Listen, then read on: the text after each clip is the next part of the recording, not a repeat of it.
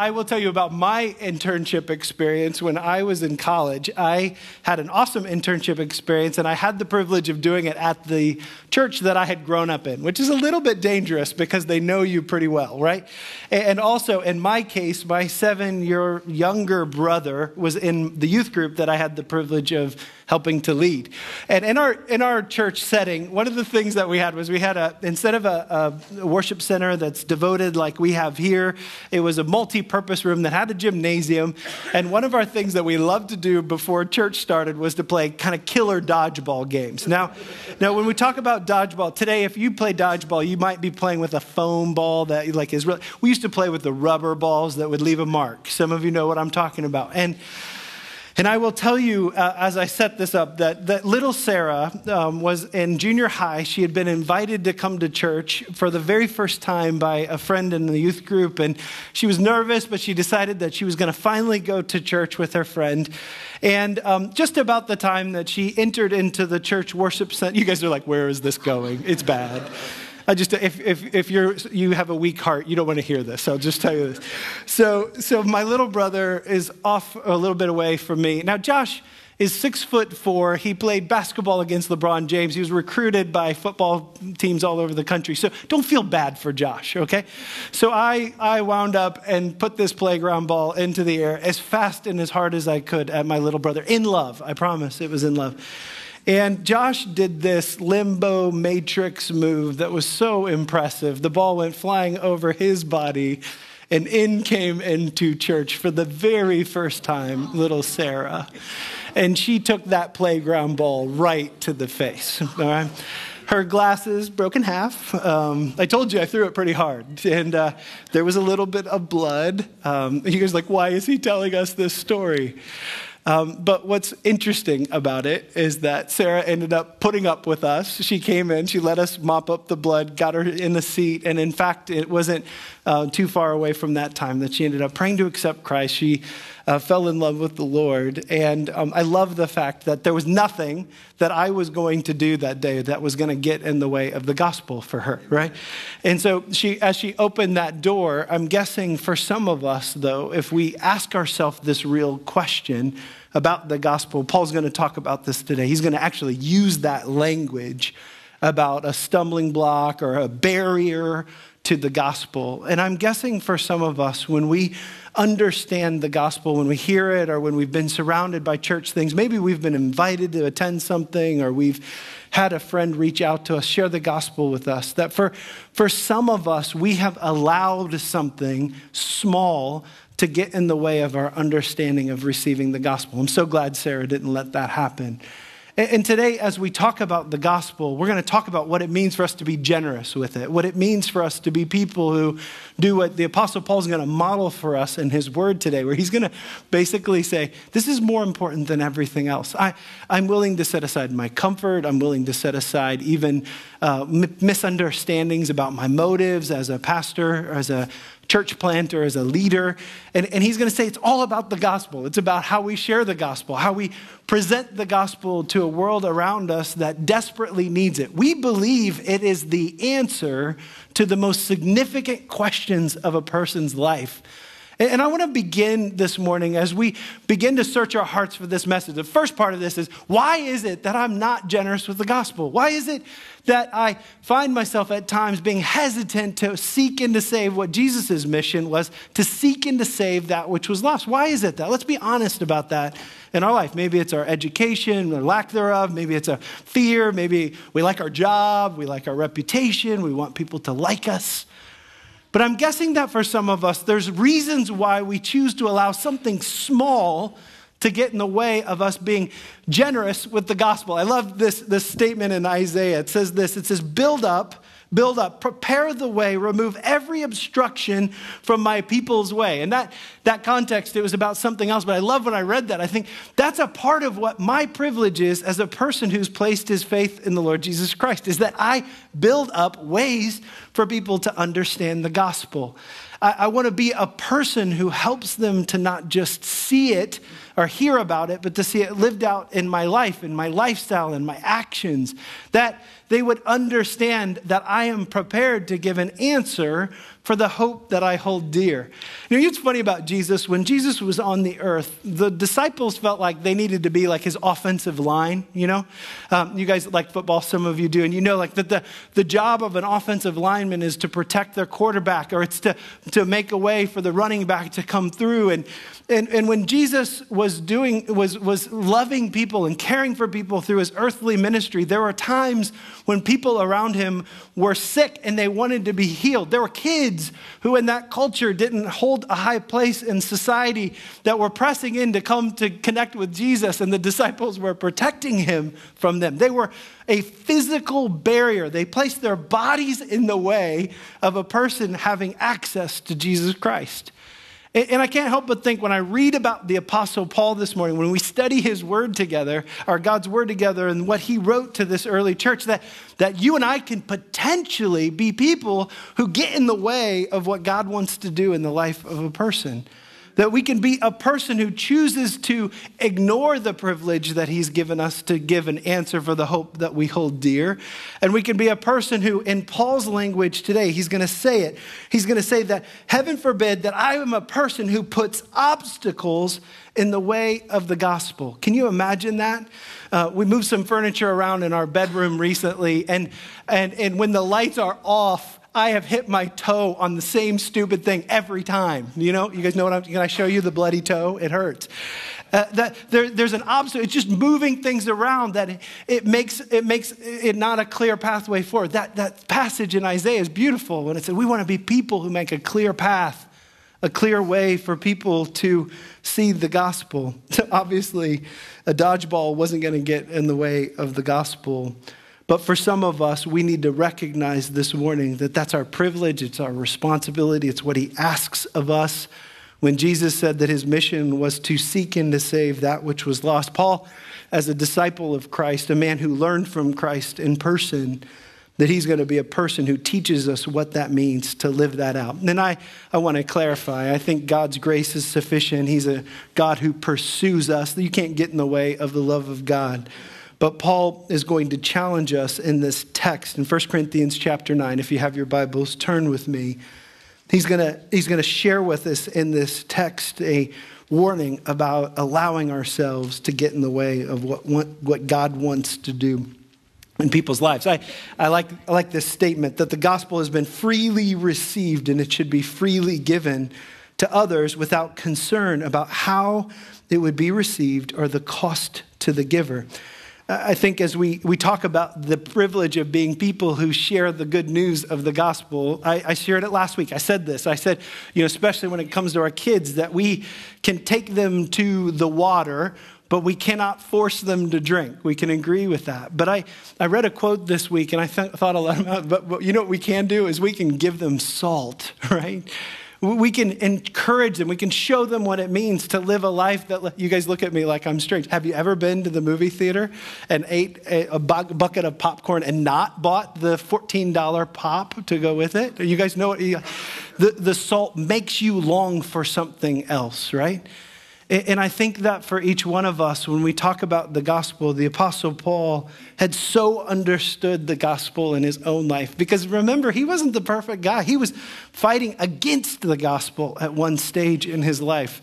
But that God revealed the gospel to him in such a way that he finally understood that the rest is just details. I want to be a person who's committed to recognizing the obstacles that can be put up for the sake of the gospel or the message. So the question I want to ask you, first point this morning, is what obstacles are we putting up to the gospel?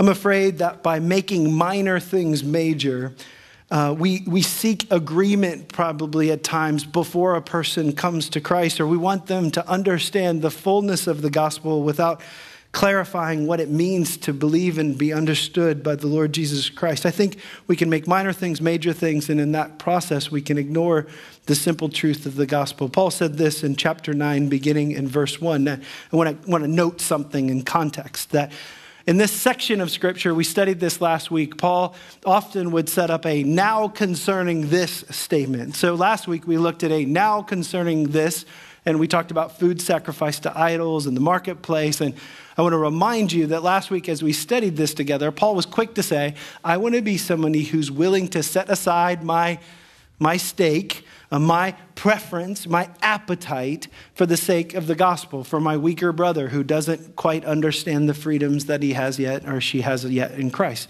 So the text is about that subject still. And here he's going to use an illustration in his own life. And he's going to basically say, as we study this unusual passage of Scripture, he's going to say, as a minister of the gospel, I have the right to receive a paycheck from you. As a minister of the gospel, the Apostle Paul is saying, I ministered amongst you, but I chose to be a tent maker. I chose to earn my own way. I received funds elsewise because I didn't want to confuse the relationship that we had. It wasn't going to be transactional for us, but it's going to be that I am a person who was worth being supported by you financially. I just chose not to receive it. And the reason why he's going to say that is there are people who he's going to say in the text are judging him. They're questioning his leadership. When Paul was here, he wasn't that impressive of a person, even though he was the founding father of our church in Corinth. He was a person who, he called himself an apostle, but really, did he really see Jesus? And they're going to give their list of complaints and grumbling about the Apostle Paul. They're not too happy with his leadership in their lives. And I'm guessing also in the context, they had found that there were other people who preached messages that they liked to hear better. There were other individuals that were told in Scripture that we should be careful about not surrounding ourselves with people who want to tickle our ears. And I think in the church, there was something that was changing. We see hints of this, that there were some people who would much prefer messages from Apollos or maybe one of Jesus's brothers or Peter, or there were other leaders in the church at this point. So they're saying, Paul, maybe this isn't a message for you. Maybe you don't have a message for us any longer. And so in verse 1 of chapter 9, it says this, am I not free? Am I not an apostle? Have I not seen Jesus our Lord? Are not you my workmanship in the Lord? If to others I am not an apostle, at least I am to you, for you are the seal of my apostleship in the Lord. This is my defense to those who would examine me. So as we're going verse by verse through this study of 1 Corinthians and this church that we have called the prodigal church, that they're missing out on the blessing that God has given them. They're eating the slop instead of sitting at the banqueting table that the Lord's provided for them. Now what Paul is saying is, you guys are questioning my apostleship. And what's so powerful for me about this is Paul's response back. Paul encountered the Lord Jesus Christ in what would have been an incredible moment in history. He was a man who was Jewish and he was persecuting Christians. He was there at the martyrdom of Stephen, and he was a man who condoned it, and he was a man who was really oppressing Christ followers. And then in Acts chapter 1, verses 21 and 22, we get this little snippet of what we call the Damascus Road encounter, where Paul runs into Jesus Christ, the resurrected Lord. And the Lord asks him a simple question, Paul, why are you persecuting me? And in that process, what the Lord does is he shares the truth of the gospel, that Paul was misunderstanding who the Messiah was, that Jesus is the resurrected Messiah. And from that point on, Paul's life was radically changed. We could say he was born again.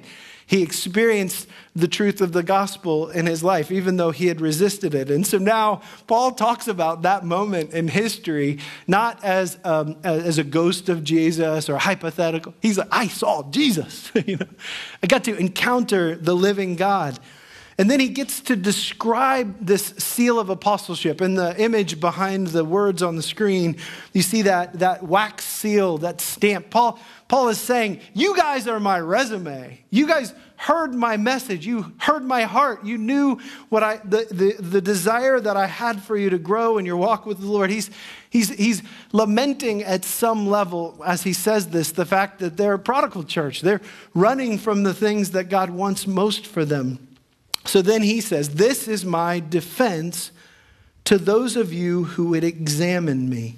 And then he asks this next question, do we not have the right to eat and to drink? Do we not have the right to take along a believing wife, as do other apostles and the brothers of the Lord and Cephas? I want to pause here for a second. And what I think they were doing back then is that they were aware that in those days, it would be very common if you listened to an orator or speaker, a Bible teacher, that you would pay for you'd have tickets that you'd invest in, or there'd be a fee to come in.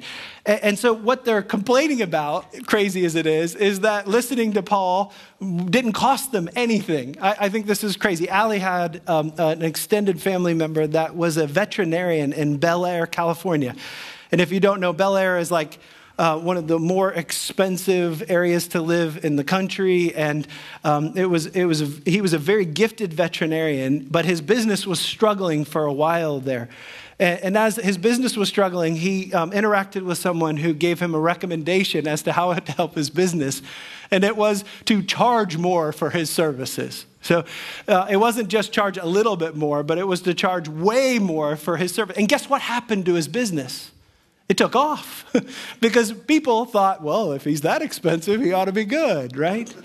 Well, the opposite was happening with the Apostle Paul because he's motivated. He doesn't want money to get in the way of the relationship. The ticket to come hear him speak was cheap. In fact, it was nothing. And so here people are standing back and they're saying, well, he must not be worth his salt then. He must not be worth listening to because here he is an individual that doesn't charge. And so Paul now is going to give a defense for individuals that receive support for ministry. And I think he's really clear about it. Don't we have the right to eat and drink? He's not talking about ever. He's talking about eating and drinking what you provide for my sustenance. Now remember that in those days, they prayed regularly for their daily bread. You and I have storage cabinets that hold our food, and we don't wrestle daily for our daily bread. Few of us do, because we've been so blessed in our country. But in that context, it was a daily bread kind of thing. Don't we recognize that I can eat and drink as a servant of the Lord? And so here they're asking this question, and I think some in the church had apparently concluded that because Paul did not exercise his rights to raise support, he therefore did not have those rights. And it's a silly thing to say. Do we not have the right to take along a believing wife, as do the other apostles and the brothers of the Lord and Cephas? This Cephas is Peter, who we know as the man who denied Christ. The brothers, I love this part, as a man who has brothers that he loves, that he doesn't always throw dodgeballs at. I love that Jesus' brothers became disciples of Christ in such a way that they would ultimately die for their faith because of the message of Christ. So he describes them and he talks about these guys' wives. And he says, isn't it our right? Isn't it my right? Even the Apostle Paul, he's saying, as a disciple, as a church planter, as a leader in the church, I have the right to bring my wife with me, for you guys to take care of her needs, our family's needs. And this is a part of what he's saying. We have that right to do that. And I, as a disciple of Christ, the Apostle Paul is saying, I've chosen not to be that financial burden on you. I've figured it out in other ways. I'm going to use my own hands to earn my way. I think it's interesting for those of you who come out of other traditions that there is an emphasis in other church traditions on the line of the apostle Peter and then apostolic authority. And it is very interesting that how bluntly the apostle Paul talks about bringing a wife along. And Peter, we know, was a married man, that those who would trace their line back to Peter and emphasize the lack of marriage in church leadership. Like right here, he's talking about the fact that from the beginning, this was a part of the privilege and blessing. And I say, hey man, I'm so thankful for that the Lord gave us the privilege as pastors to and teachers to experience his gifting in the area of marriage and to have families. But here Paul is an example of a man who doesn't have a family at this time, and he's decided at this stage in his life that he's not going to pursue a family. So here he's going to describe this. He's going to give us several illustrations as to how a person who's in ministry is supported. He says, who serves as a soldier at his own expense? Who plants a vineyard without eating any of its fruit? Or who tends a flock without getting some of the milk? He's saying you serve and you experience the blessing of that service. Do I say these things in my human authority? No.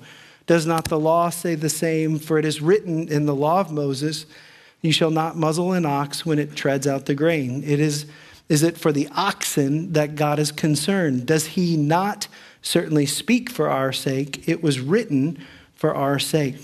I want to pause for a second here, and I want to say something. Charles Spurgeon preached on the same passage of Scripture, and he shared it with his church family. And as you read this, there's some obvious questions. It's kind of weird that the Apostle Paul is talking about receiving pay, and you guys know that Hope Church supports me financially. I receive a paycheck. We have missionaries that we support financially that receive a paycheck, and for some of you are like, that's kind of weird. And I want to encourage you, though, that one of the things that I've recognized in my own life is that if I did not receive a paycheck, I do believe that many of the things that I would have the privilege of doing would be things that are a part of my life. They were a part of my life before becoming a pastor. They were a part of my life in patterns in terms of loving people, teaching God's word, caring for people. And I just want to say that I'm grateful for the Lord's provision. This church provides very well for me. This church cares about us. When Charles Spurgeon preached on this, he said the same thing. He affirmed the fact that even in this very simple illustration of saying that a soldier doesn't have to figure out how to plant crops in their foxhole to pay their way or to eat at night. We're blessed. You guys have provided abundantly, and we're so grateful for that. I also want to recognize that as he shares this, he says that is never intended to be a burden on the church family. It's never intended to distract from what God wants to do. So when he says, because the plowman should plow in hope and the thresher thresh in hope of sharing in the crop, if we have sown spiritual things among you, is it too much if we reap material things from you?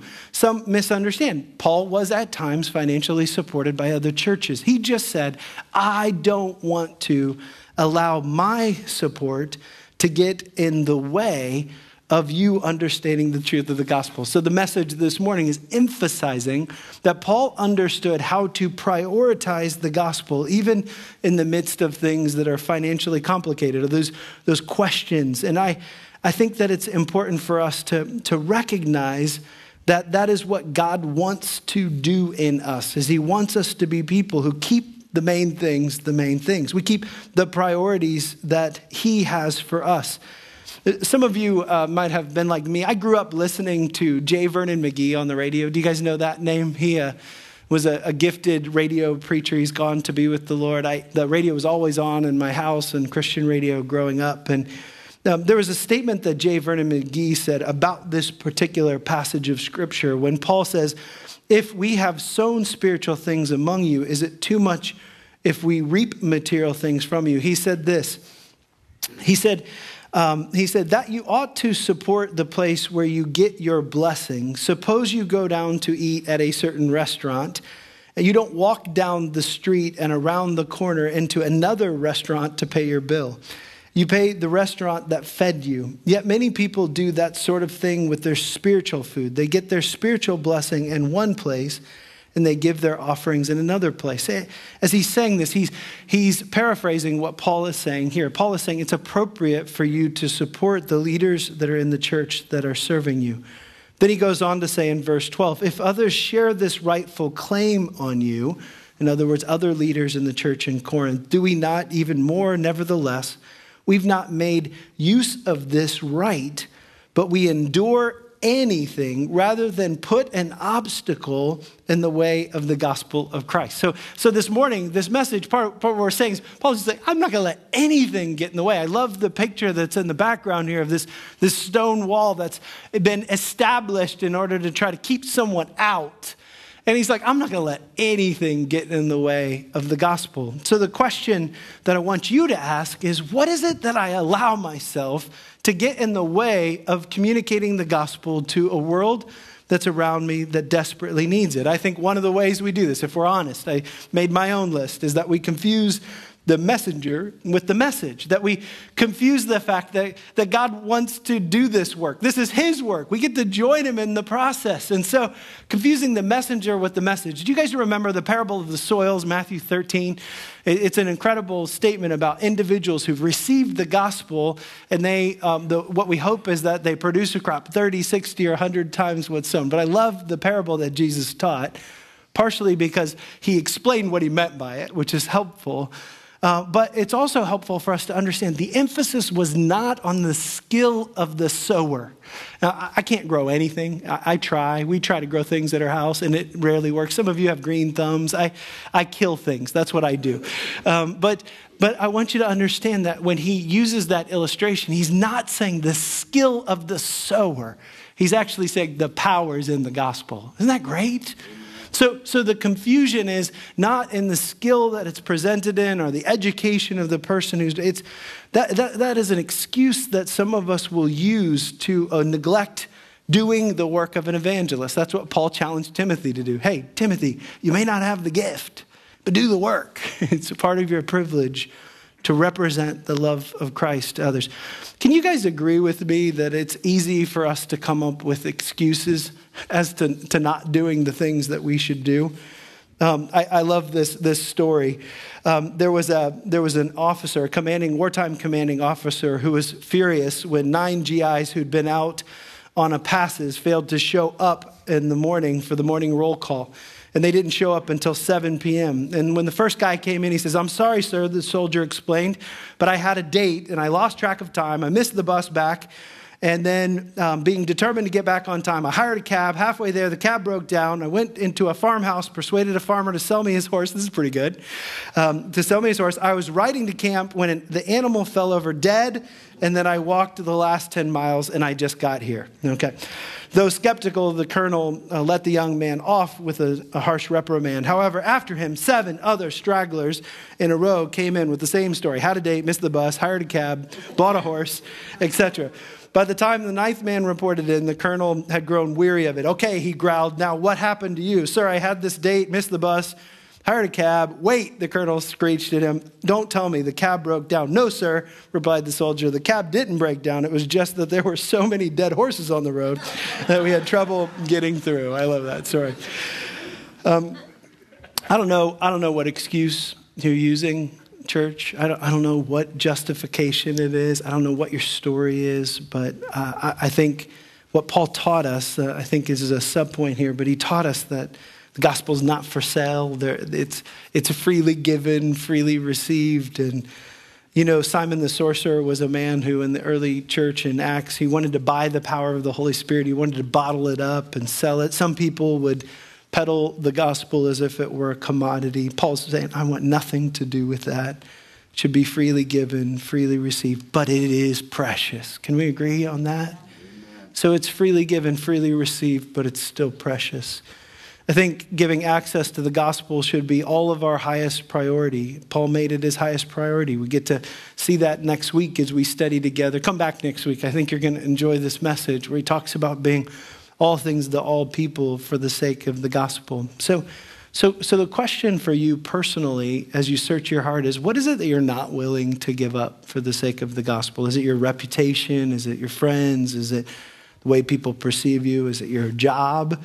Let's be honest. Is it your free time? Is it your comfort, your preferences? I think by doing that, by ignoring that privilege, we can inadvertently put up a barrier to the gospel. And Paul in the text is saying, by no means, I want nothing to do with that.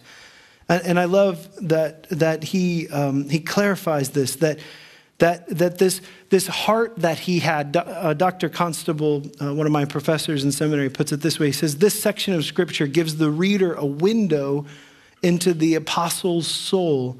We see what makes him tick. And so what makes Paul tick?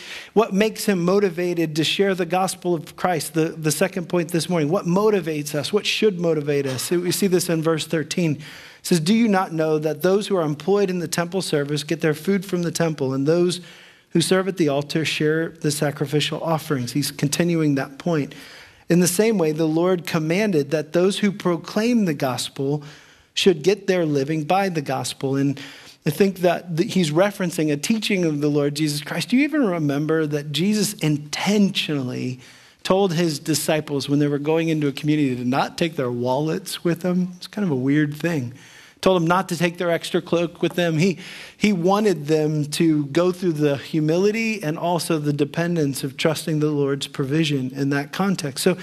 So here Paul is saying, Jesus taught you to depend on the Lord. So I've made no use of these rights, but I've made no use of any of these rights, nor am I writing. Okay, so remember that this is just like the food sacrifice to idols stuff. He's saying, I like it, maybe I need it, it's an important thing, but I'm going to choose to set it aside for the sake of others. But I've made no use of any of these rights, nor am I writing these things to secure any such provision. Don't get the wrong idea. I'm not here trying to get you to financially support me more. For I'd rather die than have anyone deprive me of my ground for boasting. This isn't selfish pride. He's expressing the motives of his heart. I want to glorify the Lord with my life. Verse 16. For if I preach the gospel, that gives me no ground for boasting, for necessity is laid upon me. Woe to me if I do not preach the gospel. I wonder if we have that same sense of conviction. Woe to me if I do not preach the gospel. It's not about a reward. It's just my lifestyle. It's my heart. So that's how a man could go through shipwrecks and say, all right, Lord, are you going to take me now? Or are you going to keep me here and allow me to be a person who represents your loving kindness to a world that needs it? That's a person who could be sick and suffer, be in prison and share the gospel with the guy he's chained to. How incredible is that? It's a person who understood, woe to me if I do not preach the gospel. Do you understand the clarity of his calling, the purpose behind it, the understanding of the necessity of the story? I love this story of a young fellow who wanted to be a journalist in a small community. It would have been a community like Brunswick. Not a ton of things happen that would happen in the town of Brunswick that would make you a star journalist. But one day, the dam upstream broke and the town was flooded. He got into a rowboat and he headed out to look for a good story so he could build his career. Found a lady sitting on a rooftop and he tied up the boat and told her what he was after. He was looking for this great story. They both watched as various items floated by. She says, now there's a story. No, that's not a story. Finally, the hat floats by, and then it does a 180-degree turn. It goes upstream a ways, does another 180-degree turn, and the fellow says, now there's a story. Oh, no, that's not a story. That's my husband, Hayford. He said that he was going to go out and mow that lawn come heck or high water. I love that statement. That's a story. I want to challenge you this morning to recognize that the Lord has given you a voice. He's given you an opportunity. He's given you a message. When we talk about the gospel, we understand it as the good news. We also understand it as a miracle, right? And so it is something that isn't good news if it is not declared. It is a challenge that God has given us. And I suppose if we want to know what Paul's motives were for sharing the gospel, he says in verse 17, for if I do this of my own will, I have a reward. But if not of my own will, I am still entrusted with stewardship. What then is my reward? That in my preaching I may present the gospel free of charge, so as to not make use of my right in the gospel. In other words, I want to allow nothing to get in the way. In a similar context, later in 2 Corinthians chapter 11, if you have your Bibles, you can keep your finger here and turn back to that passage. The Apostle Paul similarly is talking about his not receiving financial gifts from the church, and he gives us a hint as to his motive, and I think it's beautiful. He says this in verse 10, as the truth of Christ is in me, this boasting of mine will not be silenced in the regions of Achaia. And why? Because I do not love you? No, God knows that I do. He says that his motivation is love. I want to give you a few other motivations that are helpful for us as we consider what it means to be people who pursue the lost. First of all, I think it's important to remember that we've been forgiven, we've been set free, and we have a message to share. So when we say, be prepared in season and out of season to give an answer for the hope that you hold dear, that this is just our story. God's radically changed my life. I want to share it with you. In In a similar way, it's a bit like the beggar who's found food. I love that illustration, that a man who's suffering, he's hungry, he needs a meal, that he finds at Chick-fil-A, that they open their door at I'm sorry I did that on Sunday. That's mean, isn't it? So he opens the door in the back of the building. He finds out that they give away all the leftover food at 10 o'clock at night or whatever. That man, once he finds his belly filled, that it would be so incredibly selfish of him to not share that with his fellow beggars, right? His other friends that are in need of a good crunchy chicken sandwich without pickles. That's important to me, Sorry, that was just for free. So the understanding of this is that we are people who have had our lives changed, and we want to be people who are quick to allow others to see it. I think it's also appropriate to recognize that we're expected to. Paul in the text says he would be in serious trouble with his Lord. Woe is me if he did not preach the gospel. I think that's important for us. We've been given this gift. We ought to be people who are generous with it.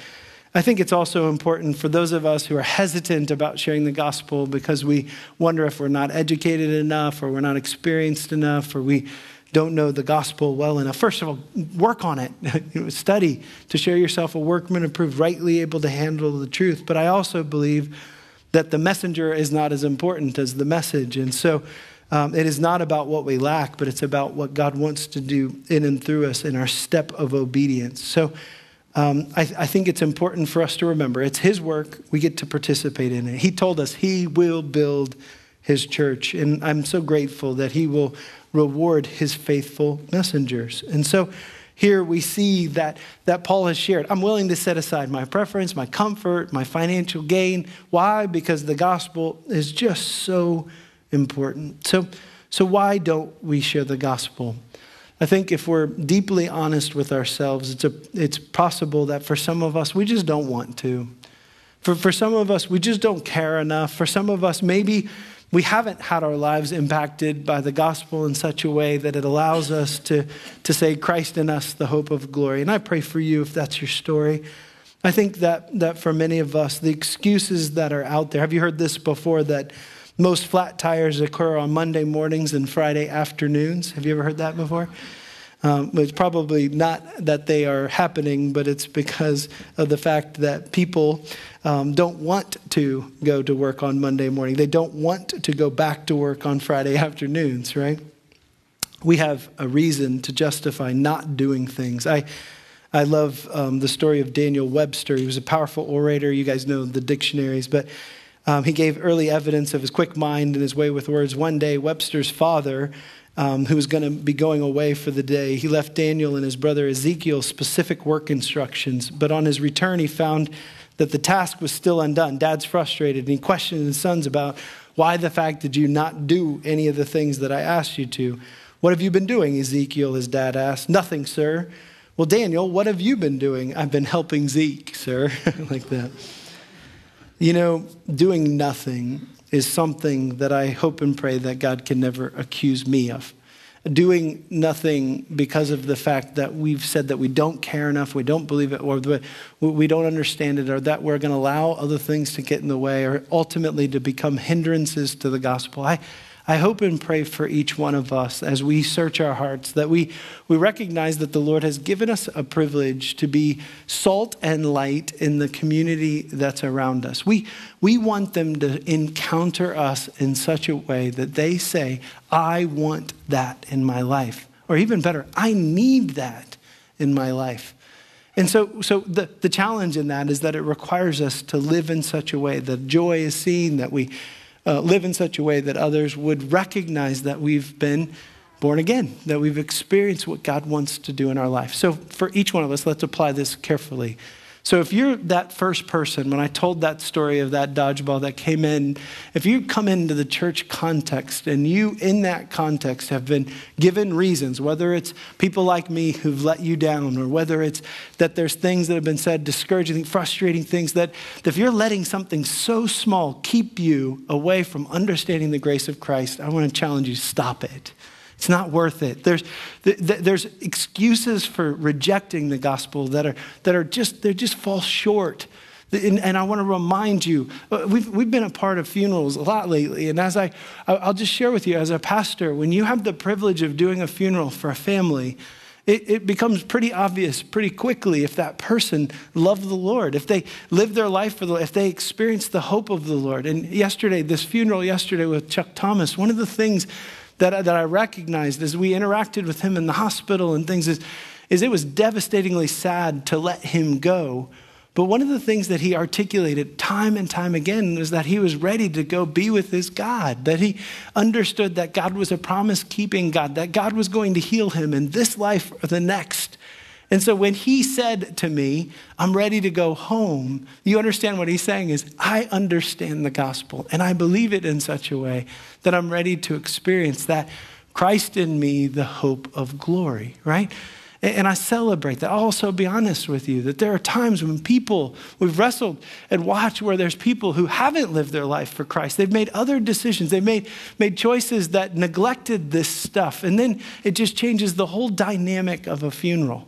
And part of that is because for some people, I can remember I wasn't preaching this funeral. It was a friend, a family friend that I was at this funeral. And it was just a funeral that was sad, in a deep sadness of misunderstanding. This person had allowed something small.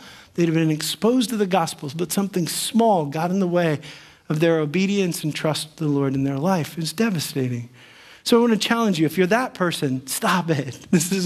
It's time for you to receive the gift of grace that the Lord's provided for you. If you're a person who knows the gospel, would you join me in committing to ask the same question that the Apostle Paul did? What am I doing that could potentially get in the way of the gospel? And what I love about Paul is there was nothing that was going to get in the way of him representing the love of Christ. He was not going to let anything small be a justification for disobedience to what the Lord wanted to do. So I don't want to isn't reason enough. I don't care, not reason enough. It needs to be something that allows ourselves to come to grips with the fact that we have been forgiven and set free. The Lord Jesus came to seek and to save that which was lost. And you and I can join the Apostle Paul in that privilege to be people who join him in that incredible mission. What a privilege to be ambassadors for grace. And would you join me in that conviction that we would allow nothing small to get in the way of the people who are around us to understand the truth of God's love for them? Let's pray together. Lord, we love you and we thank you for your truth. I thank you for your word. I thank you for the integrity of the Apostle Paul as he teaches significant truths to us. And I pray, Lord, that as we sing the lyrics of this incredible song, it just fits right into what we've been talking about. That, Lord, we want to give you the glory and honor that you deserve. We want to allow you to do a work in and through us. And so we thank you and praise you for this truth. I pray that as we worship you, that you be lifted high today at Hope Church. In Jesus' name we pray. Amen.